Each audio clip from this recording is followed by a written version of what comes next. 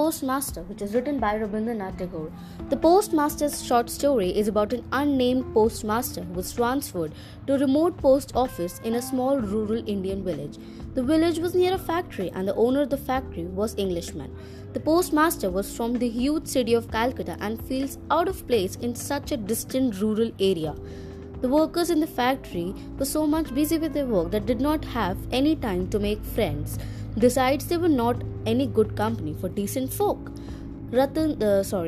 Postmaster's salary was also not that great, so he had to cook his own food and would share his suppers with Ratan, an orphan girl of the village. She did odd jobs for the postmaster. In the evening, when the village was filled with appealing sights and sounds, the postmaster lights his lamp and called for Ratan.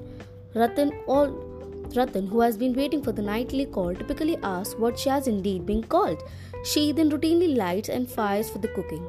The postmaster himself called Ratans at his home, his mother and sister, and discussed about them with Ratan. She used to call the postmaster Dada, which means elder brother. She obeyed his master very much. One day, postmaster falls ill due to the showers of the season. Ratan took care of him like a mother when she was sick. She sat behind him the whole night during the time when he currently got cured completely. Finally, the postmaster decided to appeal a transfer back to Calcutta. His application for transfer gets rejected, thus he resigns from the job. Finally, the time came when our postmaster decided to return to his journey. Ratan was deeply hurt but didn't express it. She asked him to take her with him to his city. He laughed at her request. While leaving, he offered his entire salary, but Ratan denied it and ran away crying. The kind gesture made her cry. She wandered about the post office with tears trickling down her cheeks. Poor Ratan, her affection was not reciprocated. At the end, Ratan gets heartbroken because she gets to know that her master left her forever. The short story was full of pathos and moves of the readers of tears.